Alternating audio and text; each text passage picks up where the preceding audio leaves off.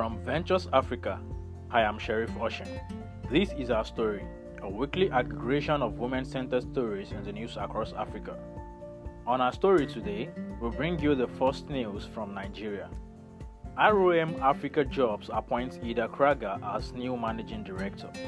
Ringier One Africa Media, also known as ROM Africa, on Wednesday 9th of September 2020, announced the appointment of Jobberman Nigeria's CEO, Hilda Kragha, as the new managing director of ROM Africa Jobs. Kragha succeeds Ghana's Kwaku Agbesi, who chose to fully focus on his role as CEO of Jobberman Ghana and give his undivided attention to unearthing the big potential in his home country. She will also join ROM's ESCO team, making her the fourth woman on the 7-person team. Kragha joined Jobberman Nigeria as CEO in June 2019, bringing a wealth of consulting and human capital development experience to the role. Under her leadership, Jobberman Nigeria has strengthened its position as Nigeria's largest jobs platform, with over 2 million job seekers and 68,000 employers.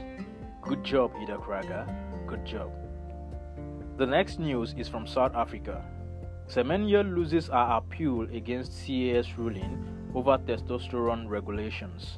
On Tuesday, 8 September 2020, the Swiss Supreme Court established that South Africa's double Olympic 800-meter champion, Caster Semenya, cannot compete until she accepts to be treated with hormone-suppressing drugs. The court dismissed the appeals submitted by Semenya and her Athletics Federation against the decision by the Court of Arbitration for Sports, CAS, on eligibility regulations for differences of sexual developments. We shall bring you updates as this story develops. On to Zimbabwe.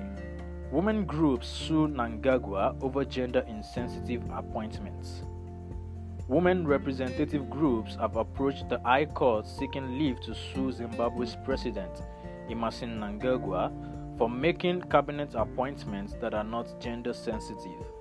The groups are the Zimbabwe Women Lawyers Association, ZWLA, and the Women's Academy for Leadership and Political Excellence, WALPE. The applicants accuse Mnangagwa of failing to respect the country's constitution.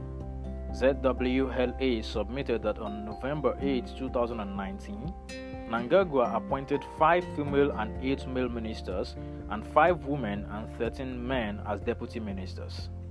They also cited the replacement of the late Agriculture Minister Perance Shiri with another man, Anchios Masuka, while after Energy Minister Fortune Chassi was fired last month, Mnangagwa replaced him with Soda Zemo, a male candidate. In a world where we continue fighting for women inclusion in decision-making, women should never allow anyone push them behind. Back to Nigeria. Make Me Elegant joins war against women trafficking in Nigeria. A non-governmental organization in Nigeria, Make Me Elegant Foundation, has empowered 5,000 young women as part of an initiative to rescue and repatriate women and young girls who are victims of human trafficking and modern-day slavery. The NGO used its initiative, projecting a new global breed, to recognize remarkable youths in 25 countries. The foundation disclosed a recently rescued number of Nigerian girls from Lebanon and Oman, noting that it has made efforts to recognize 40 young people across the globe.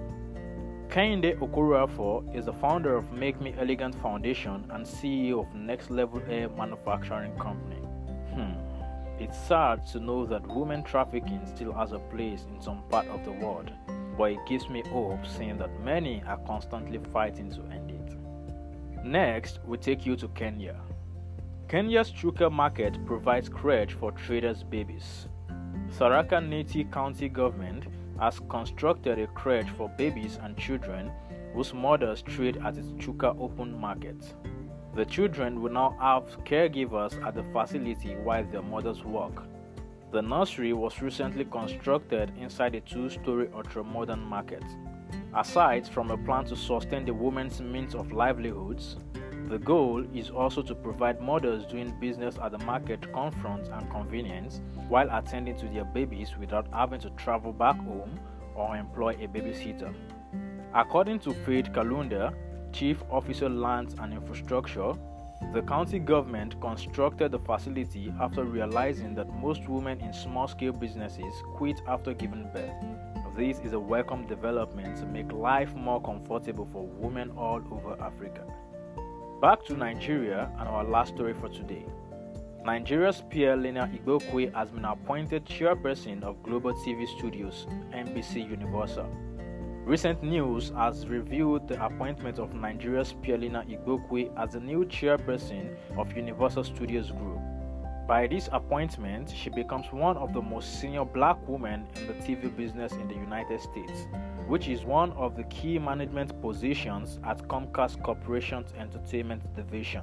As the new group chairperson for Universal Studios, she replaces Bonnie Ama, who will now serve in an advisory capacity at the company. Igbokwe moved to America from Nigeria when she was 6, obtained a Bachelor of Arts degree from Yale University and an MBA from Columbia Business School.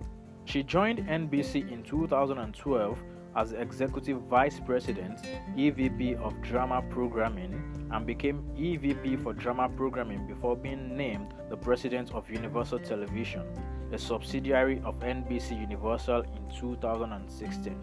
Our story is an impressive one that should encourage more women to take on roles and do a good job while at it.